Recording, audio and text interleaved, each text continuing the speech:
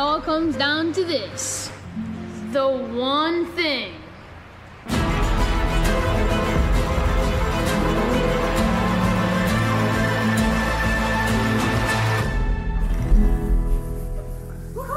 Well, there it is. That is the one thing. By the way, happy summer. Sort of. Still raining. I don't know. I don't understand. Hey, if you're joining us for the first time, welcome. I'm going to give you up front what the one thing is. The one thing that we've been talking about is unity, and it's unity in Jesus Christ. And don't worry, we're walking through this thing all summer long, so there will be a lot of opportunities to really dig in and figure out what this is all about. Because it sounds really nice, but it can actually be a little bit challenging. For example, when we start talking about unity, I think there's really two groups of people. The first group is like, yeah, let's unify, let's come together, one page, woo, this is good and healthy. And then there are what I like to call the yeah buts and what abouts. These people, do you know these people? They tend to use phrases like, yeah, but, and what about this? But they also say things like, well, technically. Do you know these people? They live in the technically. So what we're going to do is we have to figure out how to navigate, because we got the, yeah, no questions asked, unity. And they have the, yeah, what do we do with this? Well, technically, did you know that there's this one part with this one thing, and that one thing says, and it gets unique and blah, blah, blah, blah, blah. So already there's a little bit of discrepancy. And let's just play this out and have a little bit of fun with it. Over the weekend, I went and saw Top Gun, and I loved it to the point where this morning I was standing in front of the mirror with a razor in my hand about to carve a mustache. Yeah! Thank you for not doing that. And I stood there for quite some time.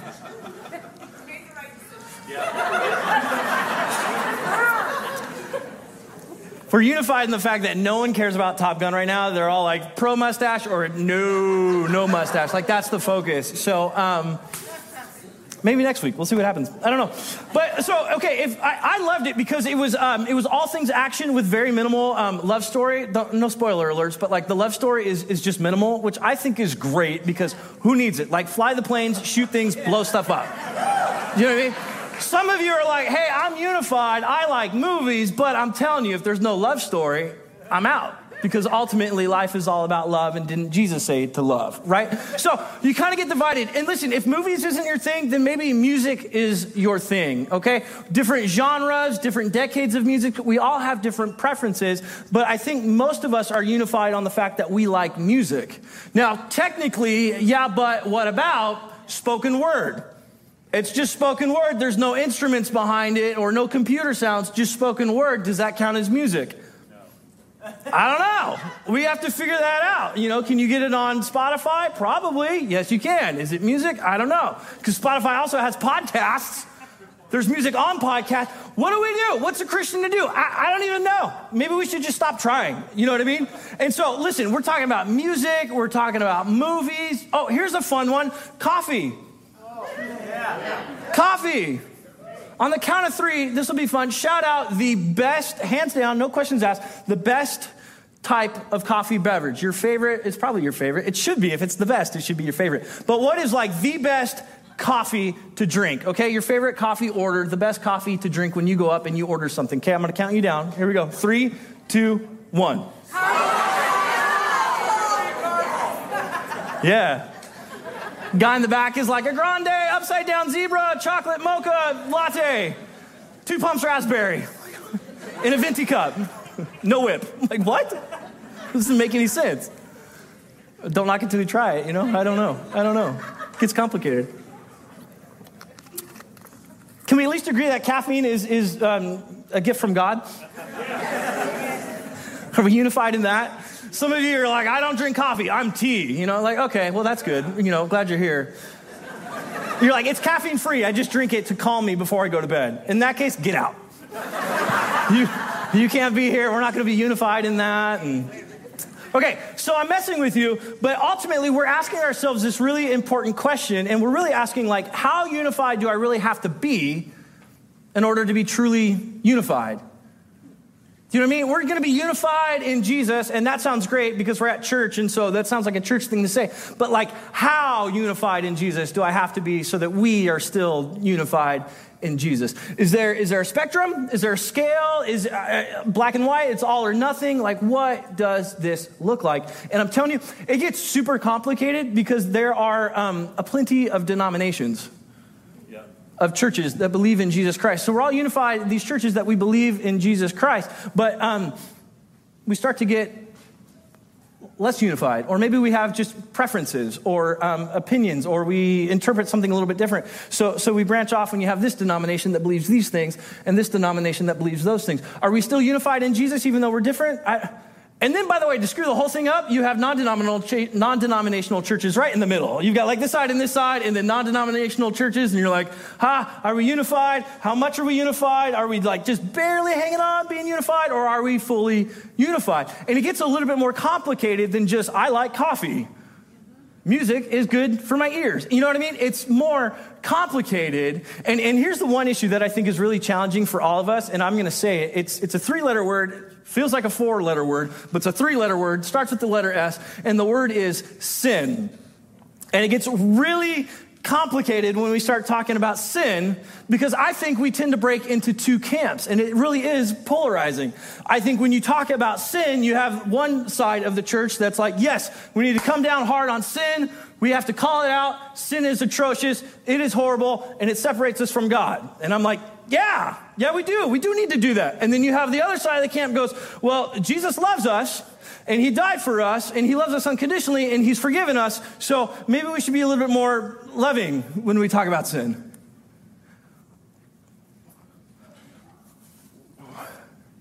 Are we unified in Jesus? What do we do? And then, by the way, when we talk about sin, it just gets really uncomfortable. Did you notice the silence in the room? Just like, whoo. And you're like, 4th of July, sparklers, let freedom ring. So in an effort to unify all of us, we're going to talk about sin this morning. I'm so glad you're here. It's going to be really, who knows? You'll decide if it's really helpful or not. I think it's going to be really helpful. Here's what I want to talk about when it comes to unity in sin, because it has everything to do with our book study of 1 Corinthians. Christians have a terrible time. We really struggle handling sin. Like when it comes to other people sinning in the world, we have a difficult time handling sin. And I'm going to say it this way, both inside the church and outside the church. Like we really don't know how to handle it well. Because I'm willing to bet, because it's happened to me and I've done it, I'm willing to bet that you have erred on both sides when it came to talking with other Christians about their sin. And I'm willing to bet you've erred on both sides when it comes to viewing your own sin, just like I have. Because my favorite sins that I go back to over and over and over again, they're not that big of a deal. But that sin that I'm really passionate about and I really don't like because it's caused me a lot of pain, I'm going to let you know that it is a big deal and the most important deal of Jesus. So it's really challenging. Is there a middle ground there? Is there a right way to do this? How do we make it so that we can have conversations in church on 4th of July weekend where it's not really quiet and we're all going, here we go, buckle up, we're going for a ride. I have this fun thing that I like to do, and I like to mess with people. So, sorry, you're going to be messed with this morning. But it's a little game I play, and it's how to get people to quote scripture without even knowing it. And it works in the church, but it works even better outside of the church with non-Christians, people who don't know Jesus. And so what I like to do, I like to see how quickly can I get someone to quote scripture back at me. So what I do, and you can try this at home on your loved ones or neighbors, or hopefully you love your neighbors, maybe not, I don't know. But try this anyways. Here's what you're going to do. To get them to quote scripture, you're simply going to look at their life and their morality, and you're going to judge them. You're going to say the way you live and how you are acting and treating people, how you're doing this, that's sin. And then just smile. They may not go to church. They may not read the Bible. They may go to church and read the Bible and may know more about it than you do. But they will quote this verse. They might not know where it comes from, but they will quote this verse right here. Judge not. Matthew chapter 7, verse 1. You ever had these conversations, or you've read about these conversations where like you're talking with people and you're like, that's a sin. And they're like, well, you know you can't judge. And you're like, oh, okay. They say, well, your good God and your good book. Like, your God said it in his book. You can't judge. Who are you to judge me, right? This is This is how you get people to quote scripture. Just look at their life and their actions and how they treat and interact with people in the world and just be like, I'm going to judge your morality and your lifestyle, and I'm going to say that is sinful. And they're like, boom, judge not. And it's a quick game, and it usually destroys friendships. Hear me out for a second. We have to talk about this before we can jump to 1 Corinthians, and I promise the two of them definitely relate. So we're going on a journey, so stay with me. When people are saying judge not, I think what we need to interpret when they say this, I think what people are actually saying is you can't condemn me. Because I think what people are doing is they're looking at us, if you've been in one of these conversations, they're looking at you, they're looking at me, they're looking at us going, you've got skeletons in your closet. And by the way, half of the skeletons, we were with each other when we were doing the sin. So if I'm going down, you're going down with me. In other words, you're a hypocrite. Who are you to call out my sin?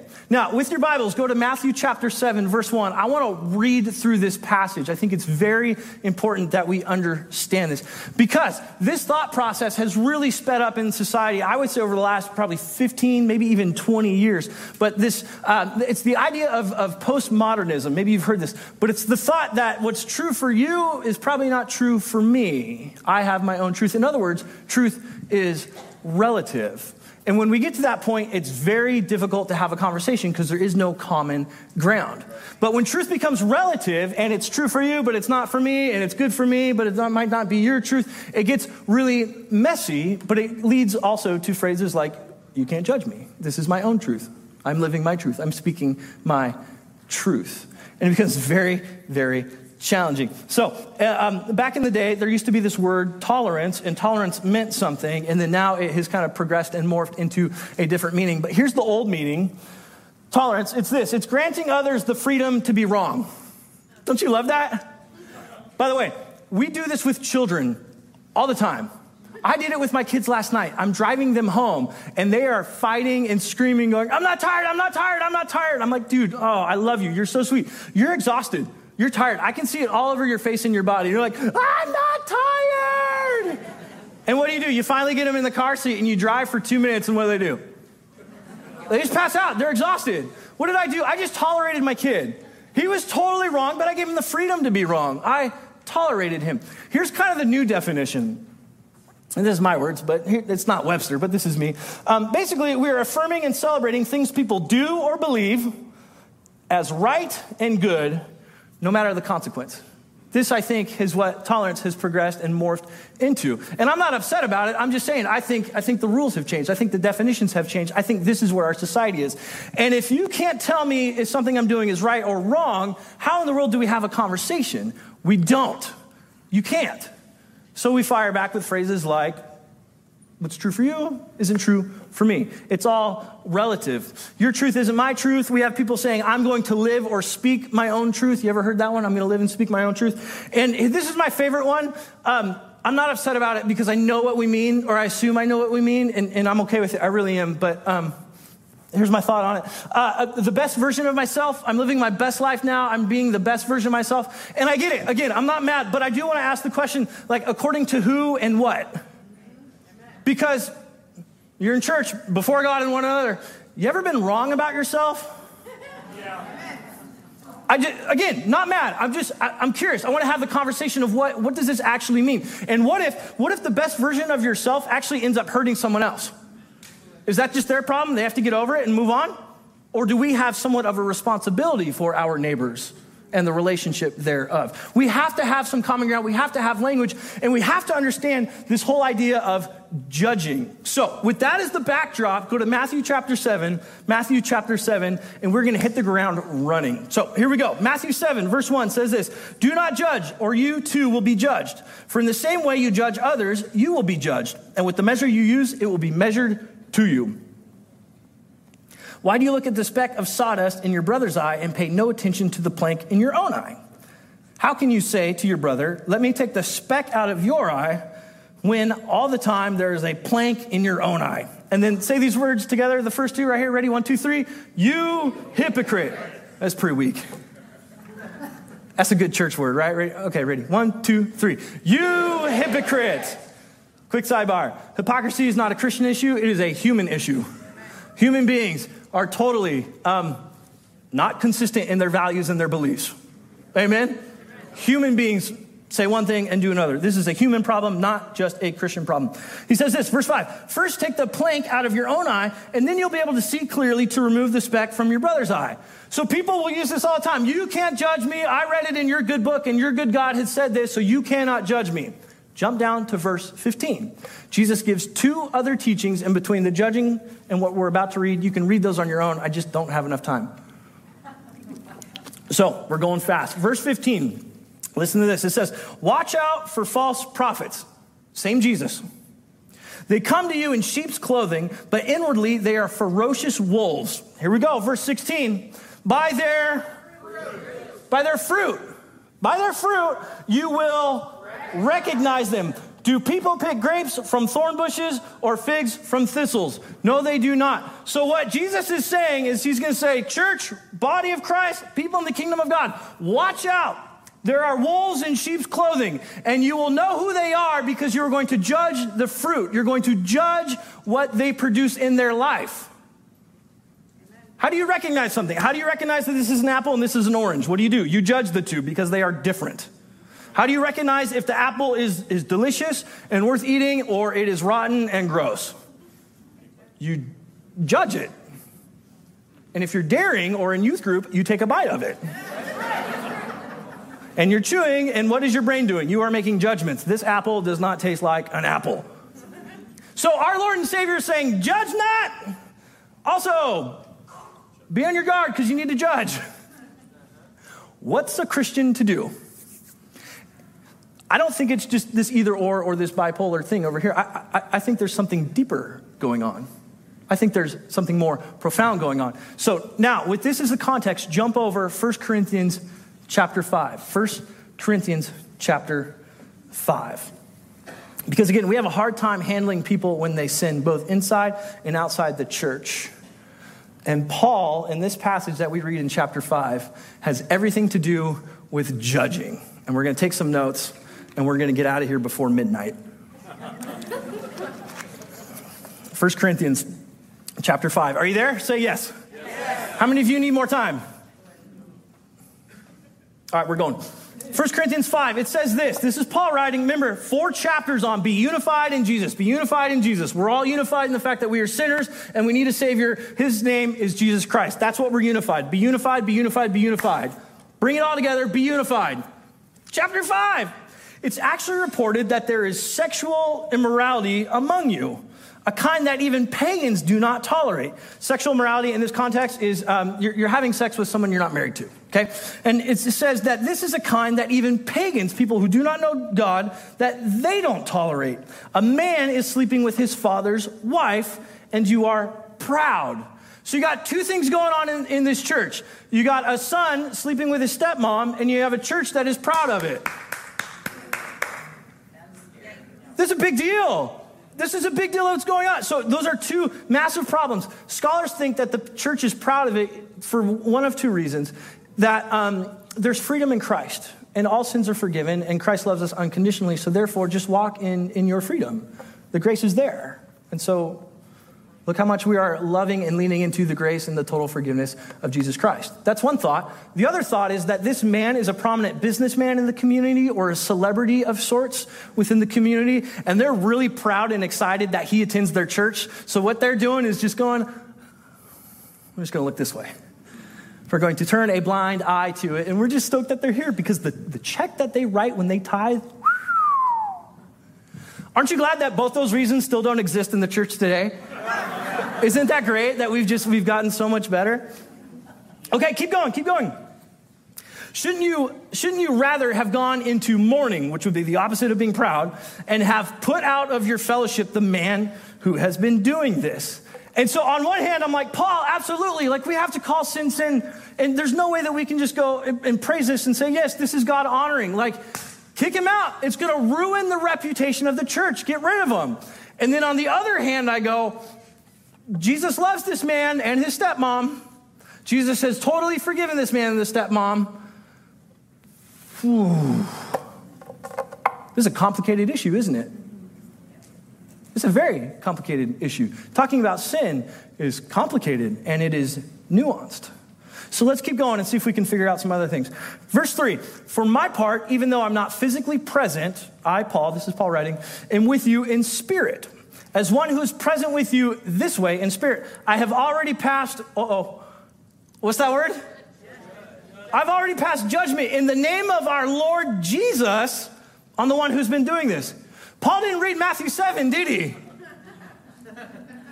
He's like, I've already passed judgment, not just judgment, from my opinion, in the name of Jesus. Verse 4, so when you are assembled and I'm with you in the spirit and the power of our Lord Jesus is present, hand this man over to Satan for the destruction of the flesh, so that, circle those two words, so that, circle, highlight, underline, arrows, stars, smiley face, so that his spirit may be saved on the day of the Lord.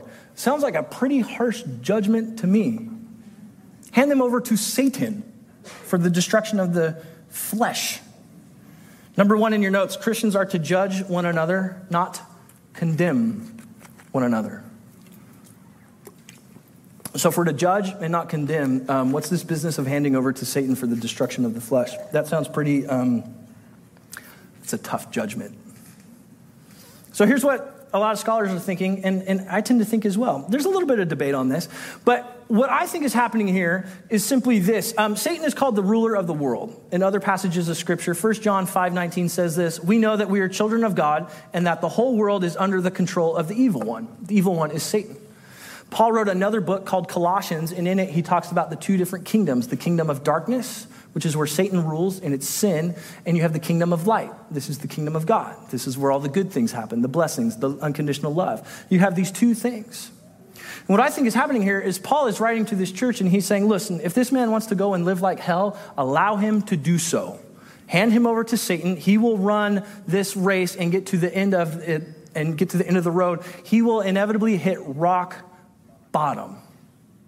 Because that's what happens when you walk with Satan and you walk in darkness. Your flesh will get destroyed so that he may repent, so that he may be saved, so that he may be saved. Remember I had you circle those words, so that. It sounds like a very harsh punishment, but that's not the goal. That's not what he has in mind. Number 2 in your notes, the purpose is restoration, not punishment. Sometimes life is difficult and it feels like a punishment. It is not. It is just enjoying the consequences of our sin. And that is difficult. There's a difference between punishment and restoration. The purpose is always restoring someone. And in the first century, like it is today, when you remove someone from their support group, oh man, life gets even more difficult, doesn't it? It gets very, very challenging, especially in the first century, to the point where they will probably want to come back, won't they? And when they come back, we can have some real, honest conversations. We have to do this. The goal is we're not trying to go and punish this person. We're trying to kick him out. Listen, if you're going to live like hell, here, enjoy your life with Satan. So that you'll be saved when Jesus comes back, so that you can repent, so that you can change your way of thinking, so that you can change your life. Keep reading, verse 6. He says, your boasting is not good. Don't you know that a little yeast leavens the whole batch of dough? He's using leaven to represent sin. So work with me. Verse 7, he says, get rid of the old yeast so that you may be a new unleavened batch as you really are. For Christ, our Passover lamb, has been sacrificed. Therefore, let us keep the festival, not with the old bread leavened with malice and wickedness, but with the unleavened bread of sincerity and truth. Sincerity and truth. Well, if to the Jewish people in his audience that are attending this church, or people familiar with the Old Testament and the Jewish festivals, this makes perfect sense. For us today, we have to do a little bit of heavy lifting. I'm just going to give you essentially what Paul is saying. Number 3 in your notes, sin is not isolating and impacts everyone and everything. Sin is not isolating. It impacts everything and everyone. It's not just this isolated incident, just you and no one else. It impacts the whole thing. If you put salt in cake instead of sugar in just one section and it mixes around, the whole thing is bad, is it not? I've got young kids. I can remember this. They start playing with Play-Doh. And I'm the type of guy that likes the blue Play-Doh in the blue container, the green Play-Doh in the green container, the yellow Play-Doh in the yellow container. Okay, this is just an insight into my life. This is how I like it. Now, inevitably, and parents, you know this, there will come a day where your kid, your loved one, we'll get 2-color Play-Dohs and go like this. And mash it together into a nice little ball or a hot dog, because that's really all you can do with it. You're going to look at it, and you're going to see that those two things have come together. You can still see the blue, you can still see the green, but that blue will never be the original blue, will it? And that green will never be the original green, will it? Because it has been impacted by the other. In fact, take it a step further. You ever tried to separate the two colors once they've been mushed together? You can't do that. Some of you came in this morning and you got coffee because it's a blessing from God. So you filled it up and you got your creamer and then you poured the creamer in. And if you do it in the glass, isn't it cool? Because it makes that like that swirl thing. That's the technical sound it makes. I don't know. Like, and it goes in there. But like you see it and it starts mixing, and then you get your little stir stick and you stir it up and it's mixed together. You can't separate the two, can you? It has impacted the whole cup of coffee. This is the idea with sin, is that your sin impacts me and my sin impacts you. The things that I do, the sin that I have in my life impacts my family. And if you're in any close quarters or relationship with my family, you will be impacted by my sin because it's impacted my family, and my family will impact you. And it comes, same thing. If you do things that impact my family, guess what? It impacts me. This is how sin works. So if we sin in one section of the church and we just look away and go, hey, it's not that big of a deal, when in Rome, actually it is. It's going to impact the whole thing because sin is not isolating. You have to deal with it. If you have cancer in the body, you have to deal with it. You have to get rid of it because it will impact the whole body. Are you with me? Yes. This is a big deal. Sin is not isolating. It impacts everything. Verse 9, I wrote to you in my letter not to associate with sexually immoral people. It's not this letter. Paul actually wrote 4 letters to the Corinthians. We have 2 of the 4 that are in our Bible. So in another letter that's not in the scriptures, he said this. Now, verse 10. He says, don't associate with sexually immoral people. Verse 10, not at all, meaning the people of this world, who are immoral or greedy or swindlers or idolaters. In that case, you would have to leave this world. Why? Because they're everywhere.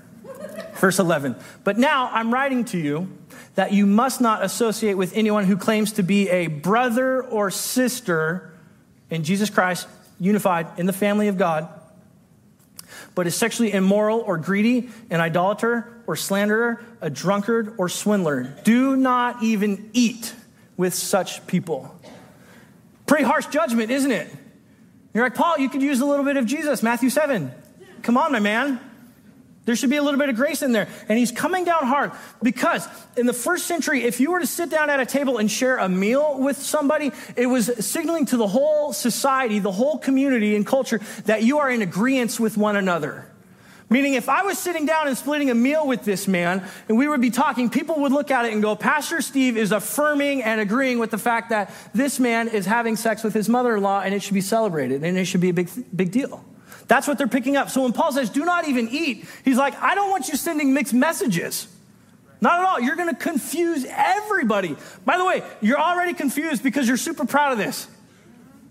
But here's the deal. If we completely isolate and kick this human being out with the goal of restoration, someone, a Christian, needs to actually sit down and have a phone call, a cup of coffee with this person and say, hey, we need to talk about your life because you are going down the wrong path. So it's not complete isolation, never to be seen of or heard of or spoken of ever again. It's this idea that when we do the church potluck, you're not invited because you are living in the ways of Satan in his world, and we are in the kingdom of God. Those two things are not compatible. You can't just mix those two Play-Dohs together. That doesn't work. He says, you have to be put out of the fellowship. You have to be over here until you repent. Then we can have a conversation. We're almost done. Verse 12. What business is it of mine to judge those outside of the church? Are you not to judge those inside? And everyone will go, yeah. Verse 13. God will judge those outside. Expel the wicked person from among you. Number 4 in your notes. Never judge non-Christians by Christian standards. Never judge non-Christians by Christian standards. Why? Their playbook is not our playbook. We're playing a totally different game. They're not in the family. They don't want to be in the family. Now, am I saying we don't talk about sin? No, I didn't say that at all. I'm just reading what Paul wrote. He said, what business is it of mine to judge those outside the church? God will judge those outside. So what's the appropriate response? What's a Christian to do? My guess, it's an educated guess, but my guess is that we love them because that's what Jesus did. And personally, I was once a them. And Jesus loved me, and Christians loved me. So we should love them. Well, what do we do with the sin in their life? Earn the right to maybe speak about it? Amen. But it will be God that judges them. And the Christians, we're not supposed to judge non-Christians by Christian standards. We're supposed to judge one another by Christian standards. And when I say judge, don't think condemn, because we're not condemned in Christ Jesus. That's what I'm trying to say. Fully loved, fully forgiven. Yes. This is challenging. Yeah. This is difficult to do because some of us have bad habits that we've been doing for years. And our response is to go and love the world like Jesus did. And Jesus will judge the world. In the meantime, you and I look at each other and we say, okay, apples and oranges. Let me give you number 5, and this may help. Number 5, you can have a personal relationship with Jesus, but not a private one. You can have a personal relationship, and it is very personal.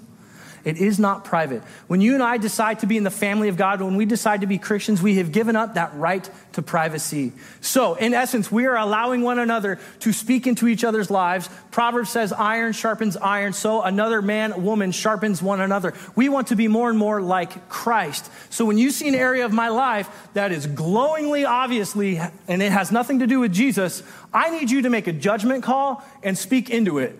Because I'm assuming like you have a couple blind spots. You ever been unaware of something in your life and someone points it out and you're like, whoa, I'm embarrassed. I didn't even know. Thank you for doing that. That's how it plays out correctly. How it plays out incorrectly, because we're human and we all do this. Someone will make something, they'll make a judgment about our lives, and what do? We build up this wall, we become super defensive, don't we? We go Matthew 7 on them. Well, who are you? You plank and sawdust. You got sin too. And we write them off. Okay, true confession. I've been here for about 3 years. I've received more than one constructive email. I want to be the type of person that I will read the email and not immediately get defensive when I see the subject line. Yeah. I want to be the type of person that if I'm preaching and I'm preaching errors, even heresy, I want to read it and go, thank you. That is not my intent. I want to be that person. But I'm telling you, I've received emails and I look at the subject line and I start building that wall of defense and going like, well, this person, they have this and they're being self-righteous and blah, blah, blah, blah, blah. And I start quoting stuff totally out of context, but I have it. And I just fling it in the email. It doesn't, I don't want to be that guy. I want to be coachable. I want to be teachable. I want to be more like Jesus, which means I need other people to help. Amen. That being said, it is all in the delivery, isn't it? There's a right way to send that email of like, hey, I had a question. You said this and I was confused. Could you shine some light? That's a great way, not just to send an email, but to have conversations with people. I know you're following Jesus, but I see you doing this. Can you help me? I'm probably missing something, but I just wanted to bring it up because I think your intent is to really follow Jesus. That's different than you hypocrite. You're a sinner and you're addicted to this and you need to pray and repent. And it's a good thing Jesus loves you because we don't. Do you know what I mean? Listen, and look, we're all loving people. None of us have said, I hope to God none of us have said that. Some of us have heard that. Do you know what I mean? Someone's lips have been moving, but we have heard that. There's a way to go about this. So this idea of judging, Christians are to judge one another with the idea of making us more and more like Christ. We have to trust each other. We have to be vulnerable. We have to realize our security, our identity is not in our reputation in the community, but in Jesus Christ. So we can receive feedback. It is good for us. The world, they need love. And that's what Jesus did. And here we are 2,000 years later. I think it works. So I want to keep moving that way. This is a complicated thing. I wish this wasn't the topic of 4th of July, but here we are. We have to pray. We have to ask for supernatural help, and we need one another as well. This is a both and thing. So here's what I want to do. I want everyone, we're going to stand up and be unified as we stand together. We're going to pray and ask the Holy Spirit to guide us. Because listen, some of us, we've been putting off conversations because we didn't want to be judgy. We need to have those conversations, and they need to be done correctly. And that's going to require a lot of strength and humility. So I want to pray that over us. So Lord, we come before you, and this is difficult to do. It's difficult to talk about. I think it's even more difficult to put into action. So Father, I pray over this church that we would have a spirit of gentleness. Father, help us to be curious, to provide hope for people. Help us to point one another towards you. I pray that in our conversations, Lord, when we accidentally say the wrong things, that as a community, we would not be so defensive, or we would not go on the attack and keep pointing the finger at one another, but we would look at one another with sincere hearts and say, thank you for sharing that. I want to be more and more like Jesus. That was difficult for me to hear, but I'm going to go and pray about it. God, I pray that when we do this, the outside world would take note, and they would see that, in fact, we can have difficult conversations and have it be rooted in love. And because of those conversations and your spirit being so present, we become more and more loving. And I pray for a world that does not know you, that from my perspective becomes more and more distrusting of one another. I pray, Lord, that we would unify around the fact that we are sinners in need of a Savior. And that Savior's name is Jesus Christ. Lord, I pray that it starts here with us today. Guide us. Help us to say the right things and help us to keep our mouth shut and not say the wrong things. We need your discernment on this. We pray all these things in the powerful name of Jesus Christ. And the church said, Amen. Amen. Amen. Let's go out singing one last song.